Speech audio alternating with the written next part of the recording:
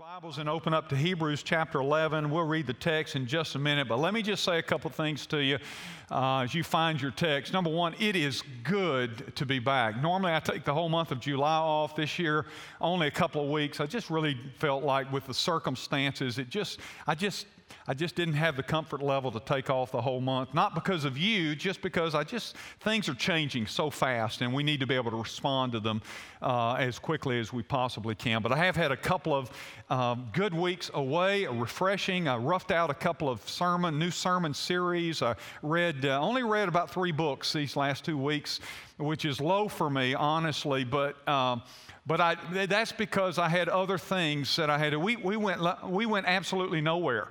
We worshiped with you on live stream the last 2 weeks, and that was wonderful. But it's just not like being here and seeing your faces and forcing you to listen to me. It's just not like seeing you. It's so good to be back. But it really is good to be back because while I was away, let me tell you how I rested. I repaired my lawn tractor. I rebuilt my chainsaw. I painted and caulked, and by the way, I hate to paint. And in fact, if hell weren't a lake of fire, you know what it would be? It would be a shopping mall that you had to paint for eternity. That's what it would be to me. I painted and caulked. I took down about 50 yards of overgrowth that was 8 feet tall and 8 foot wide, and took me about 3 days just to get that stuff down. And among other items listed for me to do. So I am really glad to be back. But my grandson showed up this past middle of the week. He brought his mom with him, and they're watching. And Bodie, Pops says, "I love you." And we have this signal like this. And so if he sees Pops, he's going to go right like that. So Bodie is watching, and he does watch regularly, and he listens better than a whole lot of you to my messages. But at any rate, they've been down. It's been good, but it is so good to be back. And, I'm so grateful for our staff. God has given us such a wonderful staff. You know that, but I just want to affirm them again. When I leave, I don't worry. I don't worry about the pulpit because I know you're going to get good, solid biblical preaching and teaching. I listened to Chuck and I listened to James over the past couple of weeks, and they just did a fabulous job. Great messages that they brought to you. So I don't worry about that. I know you're going to be fed well. Bob Sanders on Wednesday nights in my pastor's Bible study did a superb job as well. And that's a great testimony to our church that we have such gifted and skilled staff. And I am so proud of them, and I'm glad that I can go off and not worry. Some pastors leave and they worry while they're gone. They worry about the church.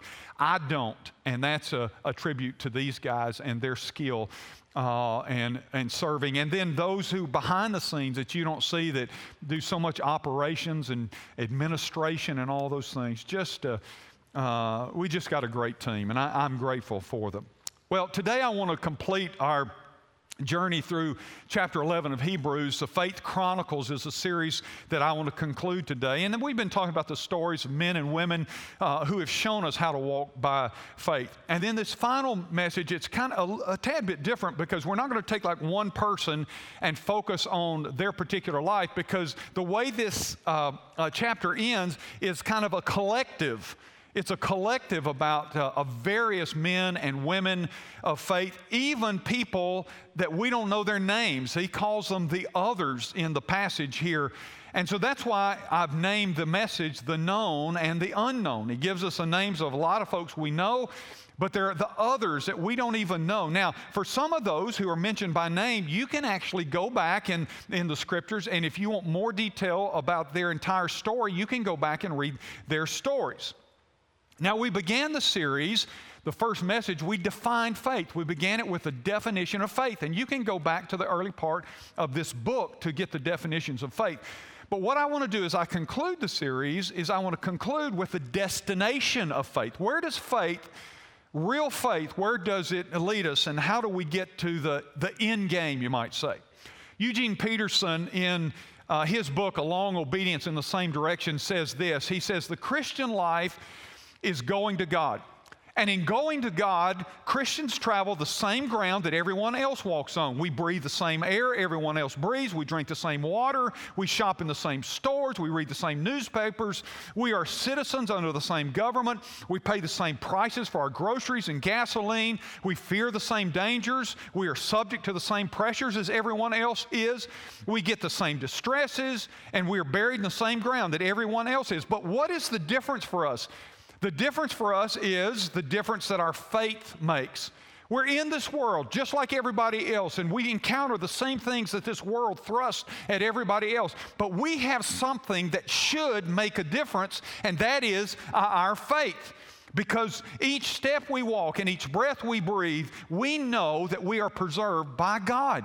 We know that we're accompanied by God, and we know that we are ruled by God. That's the difference that our faith makes.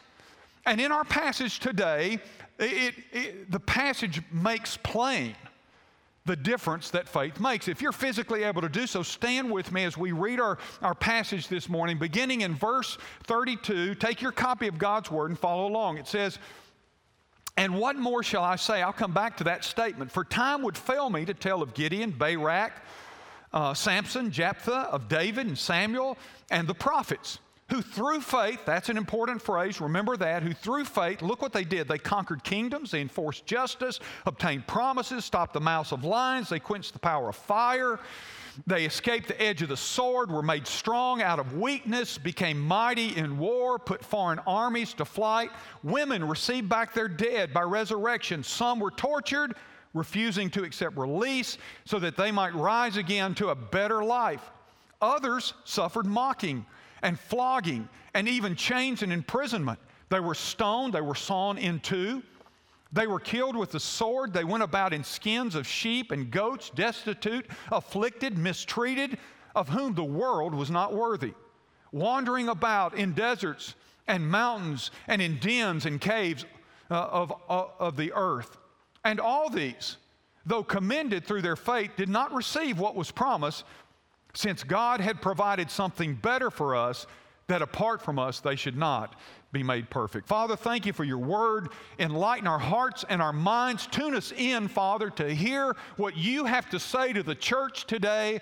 Father, use your Holy Spirit to make it meaningful and powerful. But most of all, Lord, would you transform us with the living word? We pray in Jesus' name. And everybody said, amen. Thank you. And you can be seated. Now, the author of Hebrews concludes this famous chapter, this famous Hall of Fame of Faith chapter. He concludes it with a summary. In other words, he's making clear that he hasn't even scratched the surface of the stories of how many men and women there are of great faith, the multitudes of those men and women through the ages who have been deeply devoted to following him. And this passage, I believe, is a stirring reminder to us that their faith serves as a model for our faith. It is a motivator. It inspires us to be faithful to God to the very end, because it tells the story all the way to the end, how they lived and walked with God. And it is a reminder to us that we can exercise a faith, genuine faith, real faith, all the way to the end, whether that be Jesus returning or God calling us home. We look at their lives and we say, if they could do it, we could do it. And there are some we know and some that we don't know, but God knows. There's an interesting statement Jesus made in Luke chapter 18. He says this, he says, "When the Son of Man shall return, will he find faith on earth?" Isn't that an interesting statement? When the Son of Man returns, will he find faith on earth? What is he talking about there? He's talking about, will he find followers, real deeply devoted followers of his? Will there be people whose lives are so characterized by faith that they are willing to face whatever this world thrusts at them? Now, you know, if you were to ask that question a year ago or 2 years ago, 5 years ago, 10 years ago, especially in particular in America, if you were to say, is there faith if Jesus returns in America? You know what we would have all said? We would have said, oh yeah, in America, faith is powerful. Faith really affects culture, and faith, we'd have probably said that. But these last few months have shown us how quickly those kinds of things can change, haven't they? They've shown us, we've seen the churches in retreat, and I'm not fussing at them. I'm just saying we've seen churches, in some cases, in retreat. We've seen Christians who have gone into retreat. We've seen the faith that has become openly and with great hostility criticized and marginalized in this nation in ways that we've never seen before. And by the way, I think that's going to get worse as the years go on if you understand your Bible and you understand the end of the age, that those things are. And so Jesus says to us in advance, he says, when the Son of Man returns, will he find faith? Will there be a strong faith operating in our lives? It's a great question. Because again, the more chaotic our world becomes, the more our faith will be tested. And the question for us is, will we remain committed to Christ and to His kingdom above the kingdom of this world? Will we cave into the pressure to distance ourselves from the clear teaching of God's Word? Will we be tempted to deny that Jesus Christ is the only way to God? Will we be tempted to say, well, I believe Jesus is the only way, but there are lots of different ways. We're starting to see some of that in the church in America today. Where people are saying, well, I believe in Jesus, but I'm open to other possibilities. The Bible doesn't give us that latitude. Jesus even said, I am the way, not a way, I am the way. That's a definite article in the Greek. It doesn't mean I'm one of many ways. It means I'm the only way. And Jesus said this, there are two paths. He said there's a broad way that leads to destruction. There's a narrow way that leads to life. And he said only those who walk that narrow way, only those will find the real life. So the Bible doesn't give us that latitude. People may say, oh, a narrow-minded kind of preacher. You're talking about, look, don't shoot the messenger. This is what Jesus said. Now, here's the good news. Jesus didn't say that you can't go take that path or you can't find that path. He said, but whosoever. But he said, there's only one way, but whosoever. You have that option. See, all of us have that option. All of us have that choice. You may be watching today by live stream or television or sitting in this place and say, you know what, I have made Jesus just one of many ways. Do you know why the church suffered? One of the primary reasons the church, when this was being written, there was great persecution going on in the church. Do you know one of the primary reasons the persecution was going on? It may surprise you. Well, the primary reasons is because the Roman Empire was polytheistic. That means it had many different gods, and they had temples to all these different gods. The problem was that Christians would not bend the knee to any other god. By the way, I read about an athlete this week that said he would not kneel because he would kneel to only Jesus Christ. I commend him for that because that trumps everything else when we say the only person I will kneel to is Jesus Christ. And that's why Christians in the first century got in trouble. That's why they were persecuted and harassed. Because they wouldn't just fall in line. So we'll just put the Romans said, well, build your worship center, build it to your God, but let your God be one of the many gods, pantheism and polytheism. Let your God be one of the many and everything will be good. But the Christians wouldn't do that. They would say that Jesus and Jesus alone was God. Jesus Christ is Lord. And by the way, many of them lost their life just because of that confession. Because they wouldn't confess. See, Caesars, the emperors, many of them began to think that they were on the same level as a god. And so many of the Roman emperors began to demand that the people worship them, along with all the god of agriculture, the god of the weather, whatever gods they had. And Christians wouldn't do it. And so it was common to greet one another in those days with this greeting. If you were a loyal Roman citizen, if I walked up to Chuck, and Chuck might say he's a loyal Roman, he'd say, Curious Kaiser to me. That means Caesar's Lord. And so he'd greet me that way. But if I'm a devoted Christian, I wouldn't respond back, Curious Kaiser. I would respond and say, Curious Christos. Christ is Lord. And many Christians were arrested and they were thrown into a prison, and some were thrown into the Colosseum and they were mauled to death by lions because they wouldn't confess a loyalty to anything but Jesus Christ alone. And I believe that the more chaotic our world becomes, the more our faith will be tested. I think what's happening right now in our culture is a microcosm of what is going to happen. We need to pass the test, and that means learn to live by faith regardless of the circumstances. Does that make sense? If it does, do like this. We've got to learn that. And so when this passage was written, you got to keep in mind that they were being punished and mocked and imprisoned and killed just because they believed in Christ and lived for Him. But their faith, and here's the big point, their faith made the difference in how they lived and how they faced the future, even with the prospects of suffering and in some cases dying. My question is, does your faith make the difference in the way you face the culture? And the way you face the things, the details that you're facing in life. Today, I want to show you 4 things about that from our passage. And the first thing I want you to see and notice is found in verses 32 and verse 36. I want you to note the mortal instruments of faith. The mortal instruments of faith. What are the mortal? You and I are to be the mortal instruments of faith. We are the means by which we demonstrate faith, not only in loyalty to God, but we let the world see that we are His instruments of faith. Does that make sense?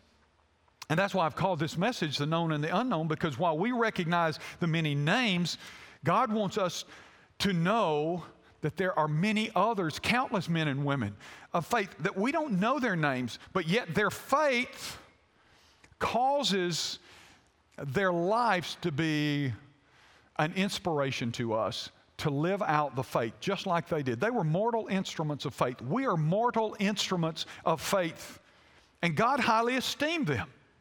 Now, I think there are a couple of reasons that we're told about all the people in Hebrews 11, but even those who we don't know their name.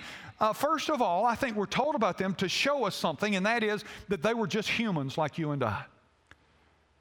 Be careful not to elevate these people to some unattainable level of spiritual faith.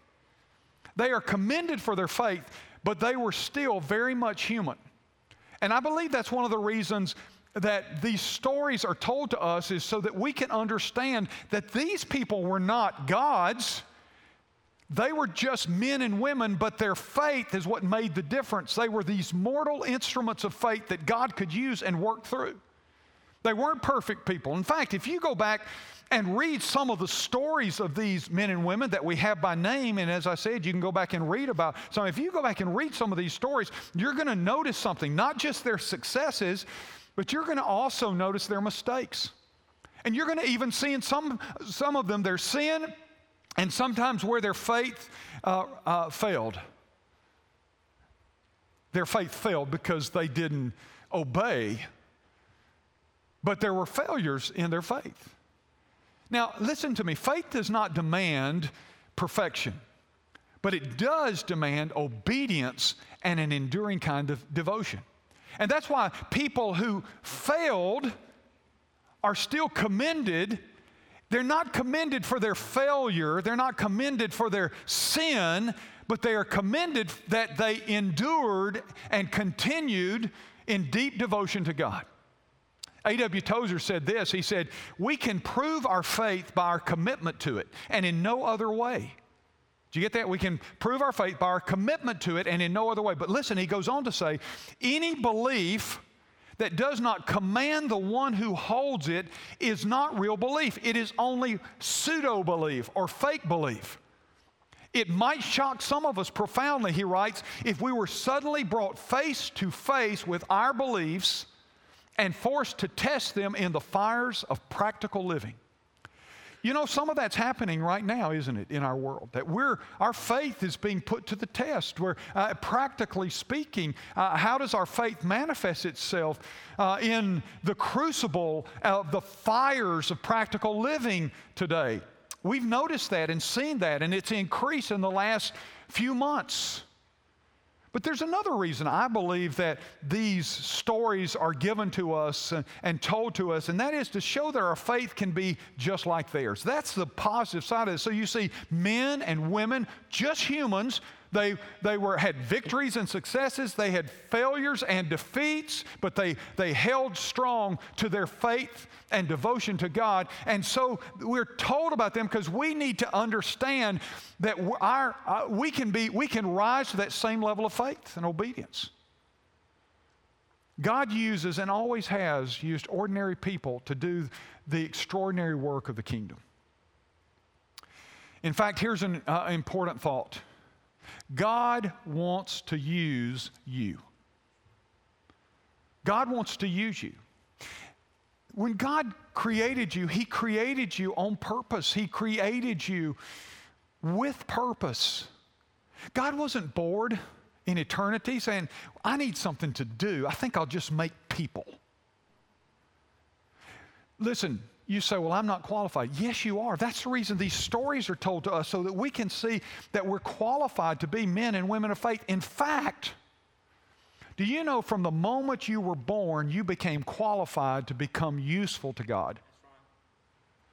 Don't miss. The moment you were born intentionally. You're not a product of chance. You're not an accident. You were born intentionally. You were designed by God before you were ever created in this world, and that means you have purpose and meaning, and God created you to be useful to the kingdom from the moment you were born. You know, one of the things that I pray over my grandson and pray for my grandson is, number one, that at the right moment he will recognize who Jesus Christ is. We prayed it last night, pray every night over him. Jesus, cause him to understand who you are and trust you. The second thing I pray for him is that he will understand why you put him here.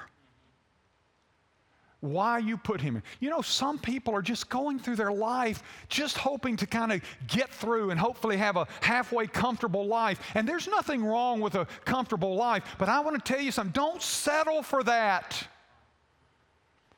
Because God put you here to use you. You're here for more than just making sure everything works out and that everything is comfortable.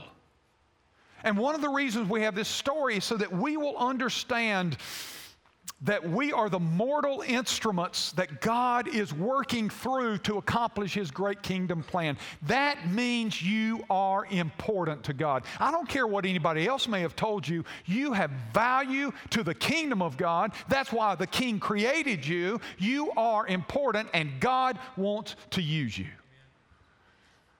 So the real question is, do you trust Him? That's faith. Do you trust Him enough to follow Him and obey Him, period? You see, a lot of times we're willing to say, well, I'll follow Him as long as the path is good, as long as there's no stresses. And by the way, you can't find a path in this world because it's broken that doesn't have stress and anxiety attached to it. And what we do a lot of times, we say, well, I'll follow as long as everything is smooth. But when we're tested or when the difficult season comes, we have trouble. Listen, the question is, do you trust Him enough to say, I follow Him unconditionally when the path is good and when the path is difficult? And that's why we have the stories of these people, and in particular the others. You know, verse 36 and following, verse 35, and all of these verses tell us about the others. Do you trust Him unconditionally? Do you trust Him, period? The second thing I want you to see this morning is the miraculous deeds of faith. And we see those chronicled in verses 33 through verse 35. Underline this phrase because I told you I'd come back to it. This simple phrase in verse 33, who through faith. That's the operative part of that statement. Who through faith. These people, including the ones that are named and unnamed, who through faith, and then he goes on to start talking about some of the things they accomplished, but also some of the things they endured. In fact, it's an incredible list of miraculous deeds, and they were all the results of faith. They were all the results of faith. In fact, there are 9 miraculous deeds mentioned in our passage, and they appear in 3 groups. The first group of miraculous deeds is about faith and conquest for God. The second group is about faith and endurance and deliverance for God. And the third group is about faith and personal victories for God. Now, the key is not which category do the miracles fall in. That's just kind of side information. The key is to understand that it was their faith that resulted in the miraculous works that God was able to do with them and through them. And it is important to understand that biblical faith, listen, may bring blessings to us, but it always brings glory to God. Biblical faith may bring blessings to us. That's the overflow of faith, is that we may be blessed because of our faith. But biblical faith is not, listen, I don't want to hurt your feelings, but I want you to know this. Biblical faith is not about you being blessed. That's overflow. Biblical faith expressed is about God being glorified. And what happens is when you and I are living by faith and we are trusting God and we are honoring Him and He is working through us because of our devotion to Him, it brings glory to Him. And guess what? The overflow is often spin off for us. Does that make sense? And so we get blessed, but God is glorified. Today we hear a lot of just the reverse, and that is if you'll just live by faith, God will bring blessing to your life. Living by faith is to point others toward God. Living by faith is to bring glory to God. And what happens is when we do that, there's reciprocal blessing. Blessing out of the overflow. Why is it that we don't see more obvious miracles? Have you ever wondered that? I mean, the Bible's full of miracles, and why is it? I think there are a number of reasons. In some cases, it's because God does a lot of common miracles, and we're not looking for them, so we don't recognize them. I think it's number one. Number two, I think it is because we don't enable Him to do miracles because we really believe and follow. We need miracles to sustain us often. And Jesus just doesn't say, okay, if you need a miracle so you can believe, then here, see this. In fact, that's exactly what was happening in the age where Jesus lived. There were religious people. The religious people were coming to Him and saying, we'll believe, but you got to show us. You got to prove that we ought to believe. For example, in John 6:30, it says, they said to Him, then what sign do you do? That means, by the way, in the Greek, what attesting miracle will you do that we may see and believe you? What work will you perform? In other words, they said, okay, all right. If you want us to believe in you, you've got to show us some kind of miracle. You've got to show us something that proves who you are and sustains that. And you know what? Jesus wouldn't do it, would He? Jesus' point was simple. Miracles are not given to produce faith. But faith is expressed as a catalyst that enables miracles. It doesn't mean that if you have faith, then God is bound to perform a miracle. But what it does mean, if you are following it, you don't need miracles for your faith to be substantiated and real in your life. But when it is real in your life, guess what? Faith does something. It is the catalyst that enables God to do miracles when God desires to do miracles that will bring Him glory, not you glory. And you'll get in on the reciprocal kind of blessing. You see, the limit of our faith has always cost us the ability to see Christ do miracles. I remember in Mark 6:4, Jesus was in His hometown. He was there in Nazareth, and it says that He couldn't do many miracles there. In fact, it says He couldn't do a miracle there. He couldn't do a single miracle. He says He put His hands on some people and He healed the sick, and I think that was just an act of grace. I think it had nothing to do with faith, because He makes the point in that passage where He says, and He couldn't do many miracles because of their unbelief, Mark chapter 6. He said He healed a few people, and I think that was just because probably He felt compassion on them, said, you just get better. Faith enables it. It doesn't command God, but it enables God to work His miracles around us and sometimes through us. And the lack of faith was the difference maker between what Christ could do in His own home and what He wanted to do. The fact that it says, and He couldn't do a miracle there, tells you that He would have loved to do miracles there. But their faith restricted it, their lack of faith really. Well, back to our text for a moment. The point for us is simply this. The miracles experienced by these men and women in chapter 11 are the results of faith and serve and should constantly remind us and inspire us to live by faith, because it's a faith that moves mountains. But then there's a third thing I want you to see this morning. I want you to see the manifest suffering of faith. Now, this is not the part that we often hear much about, but the manifest suffering of faith. And look at verses 35, really on through 37, and it says this: some were tortured. Some were tortured. Miracle faith, I want to tell you, is fun faith. Miracle faith is fun faith, and I'm not making light of it at all. I'm not saying the good stuff that we shouldn't enjoy the good stuff. I think we should. I think it is stimulating, and when you get to see God do something miraculous, it's powerful in our life. And if I could choose, I'm going to be honest with you, if I could choose this morning, I would always opt to live in the world of victorious, miraculous faith. Amen? I mean, if there were boxes where you could say, okay, do I want to live in the realm of faith that also experiences suffering, or the realm of faith that always experiences nothing but success and victory? Which one would you choose? Duh. Oh, give me the suffering one. By the way, Paul checked the second one off. Did you know that? He says that I might know you and the fellowship of your suffering.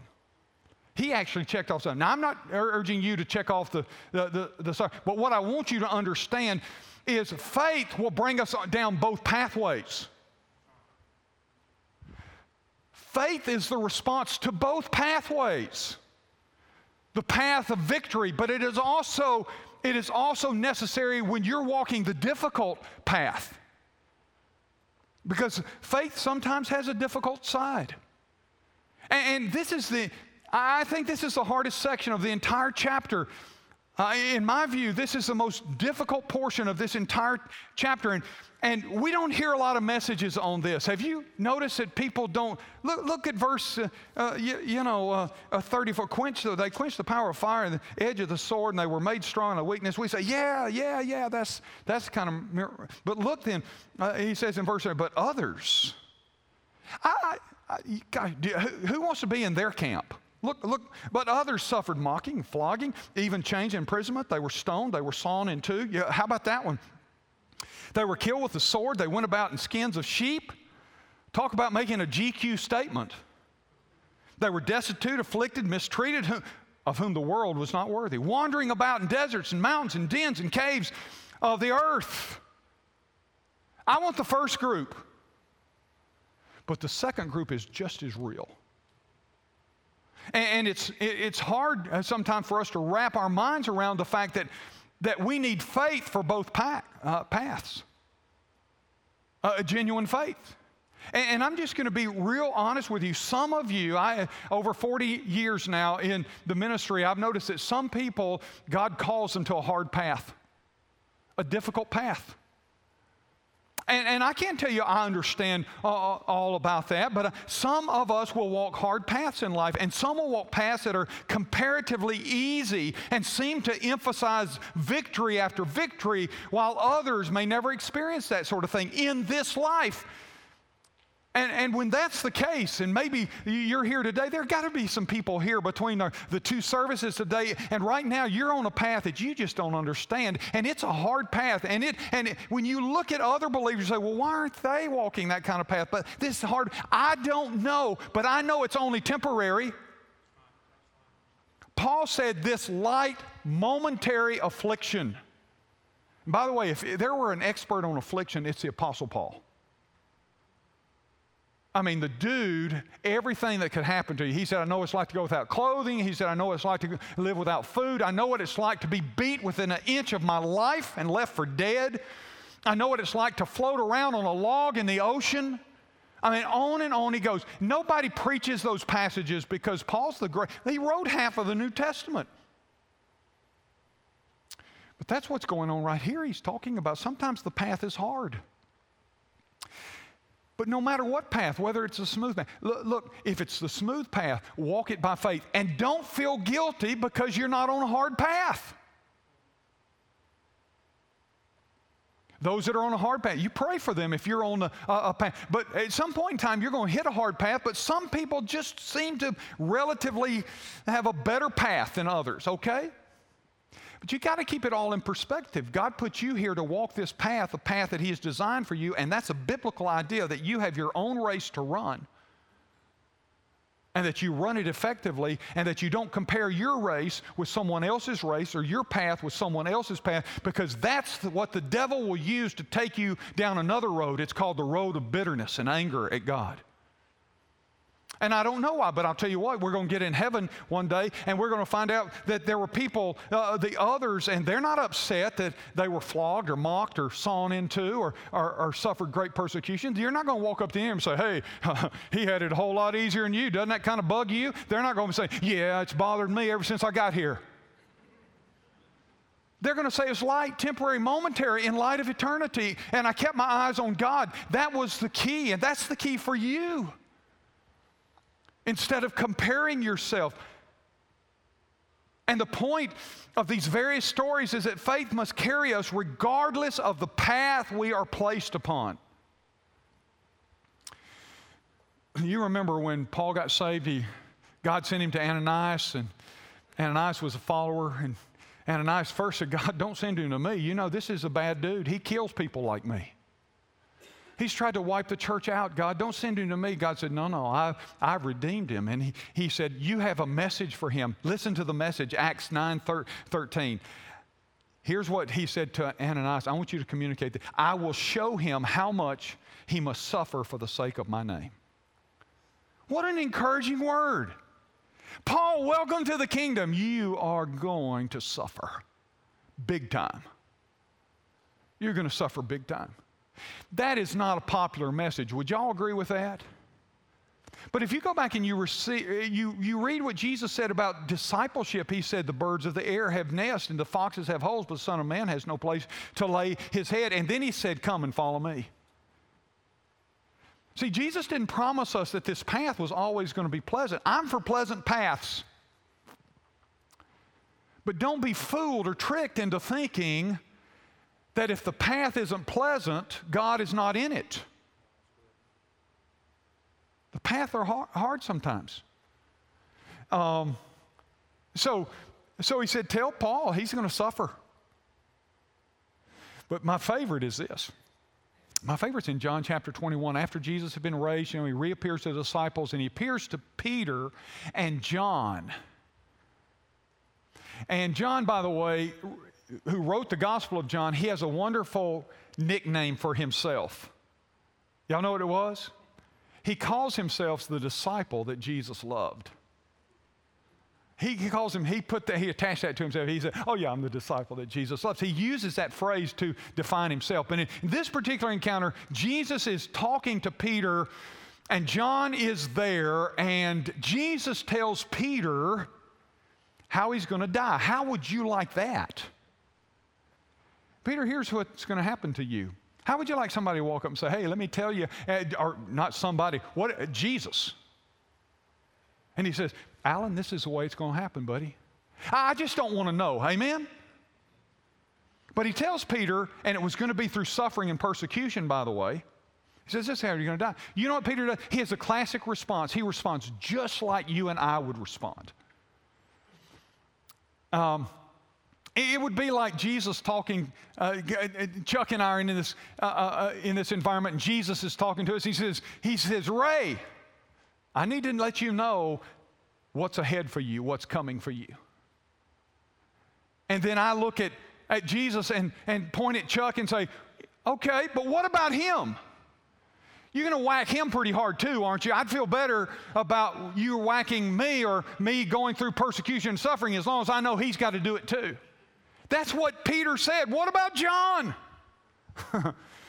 Listen to what Jesus says. Listen to how Jesus answers this. He says to him,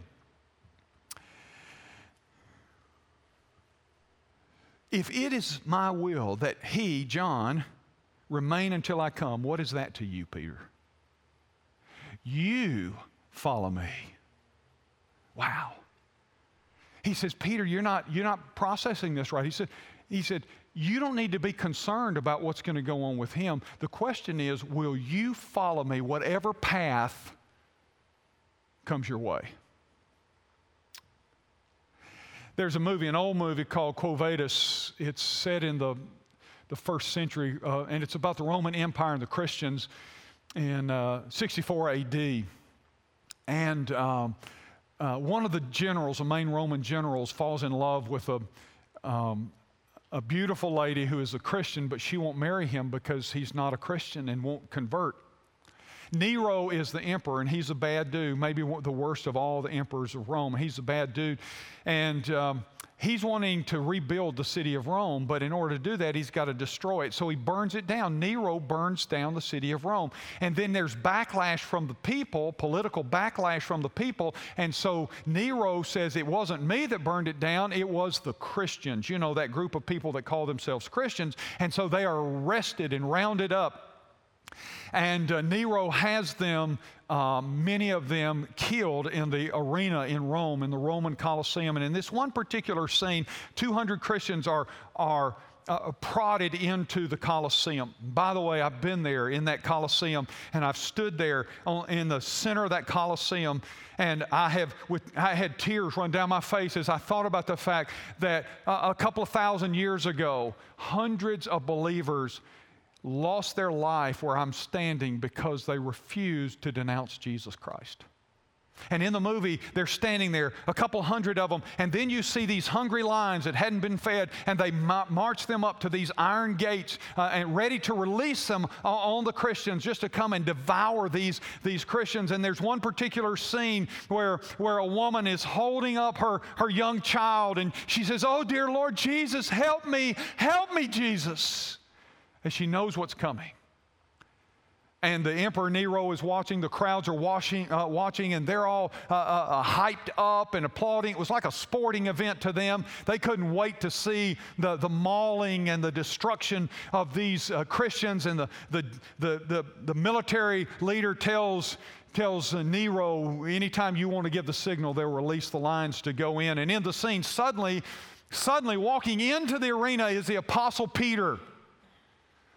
And he enters with this loud, booming voice, and he proclaims, "Peace, peace to the martyrs, peace to them." And he says, "Take your children, Lord, numb their wounds, suffer their pains, and give them strength, O Savior. Blessed are you." He turns to the Christians and says, "Blessed are you, my children, who die in the name of Jesus.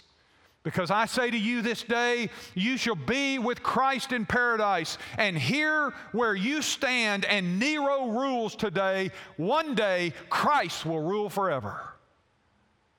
And 3 guards quickly seize him and they pull him out. And Nero says, "Who was that guy?"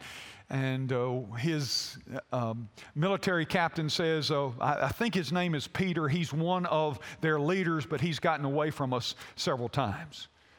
And then it cuts back to the line slowly pacing, waiting. And then you hear the trumpet blow to release them. That's all you see, and you know what comes next.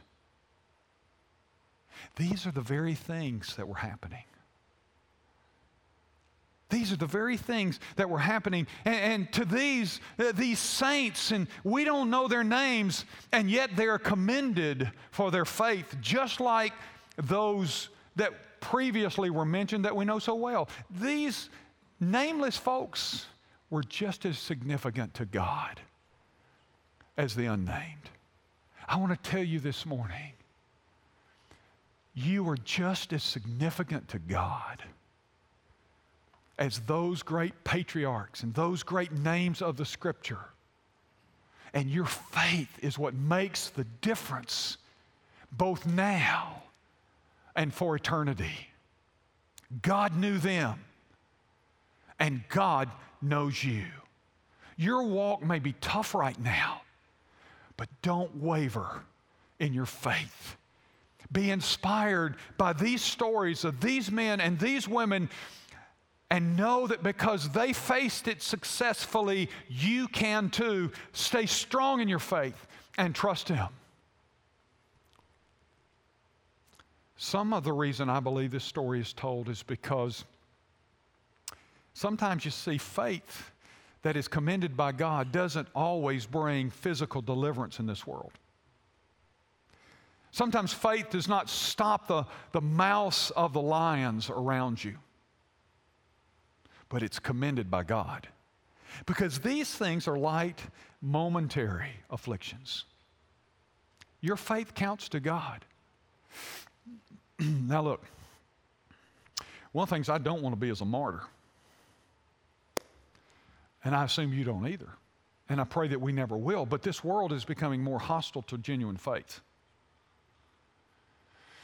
And some of you may be tested down the road. Your faith may be tested. And that's going to be the real question and test of your faith, is what will you do when your faith puts you in a bind where you have to affirm or deny Jesus Christ?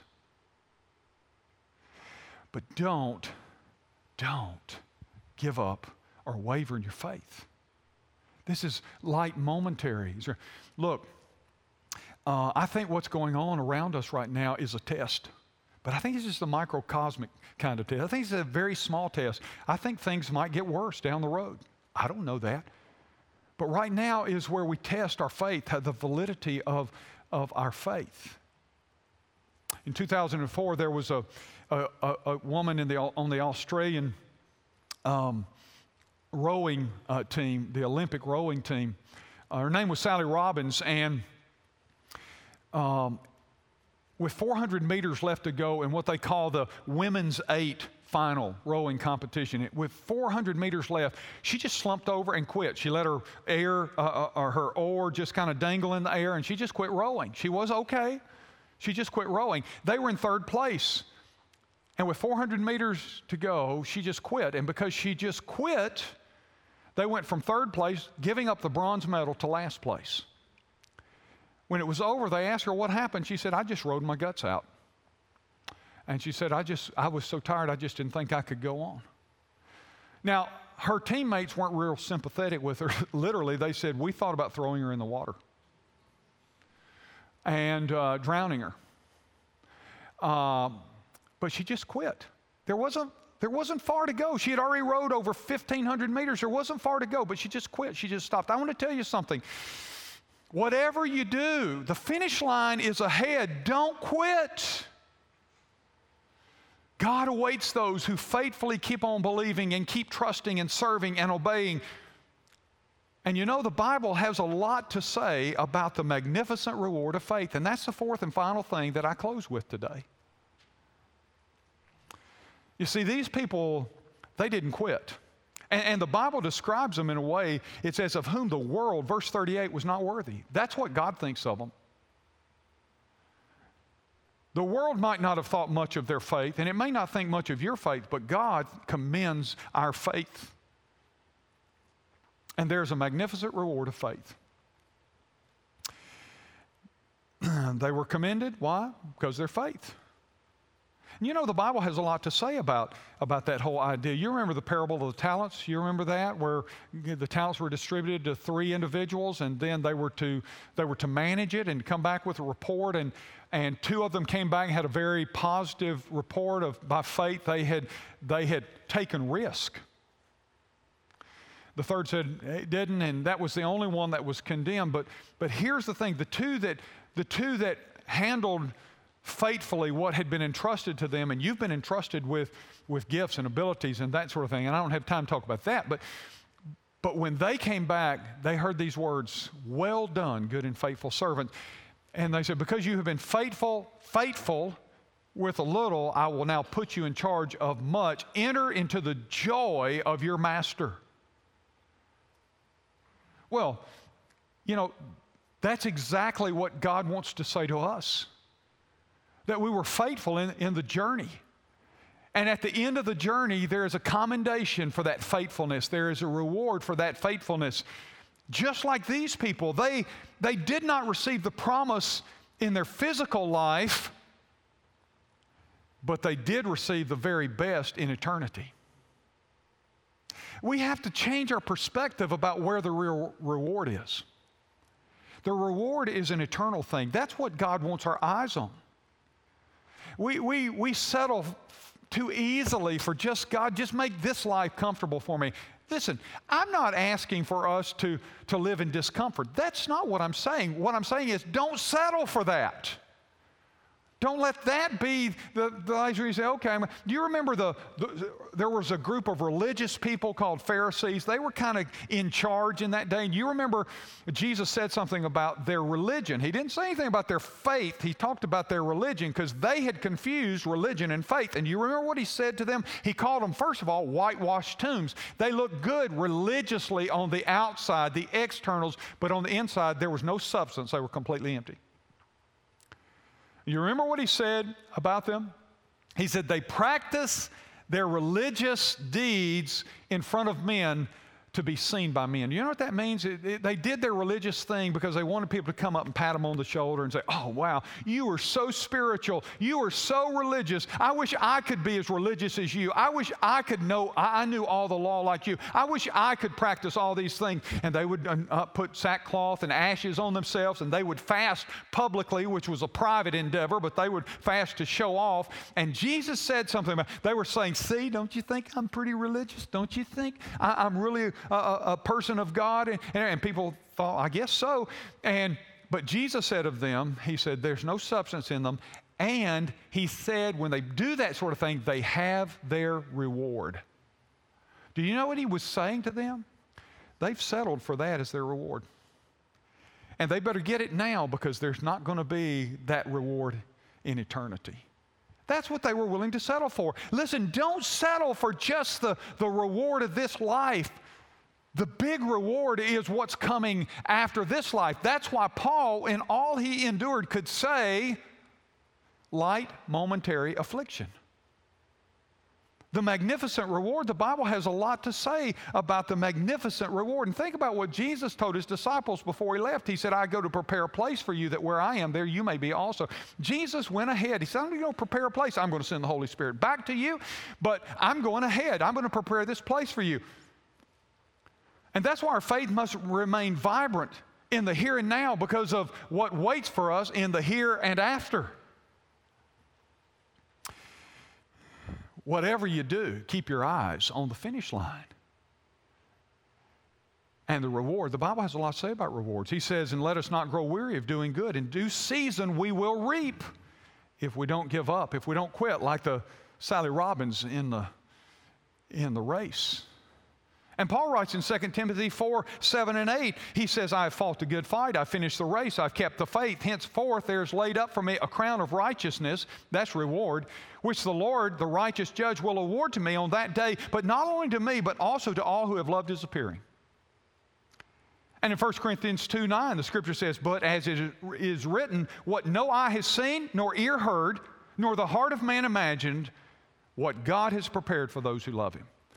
And Philippians 3:14, I press on toward the goal, the prize of the upward call of God in Christ Jesus. Press on.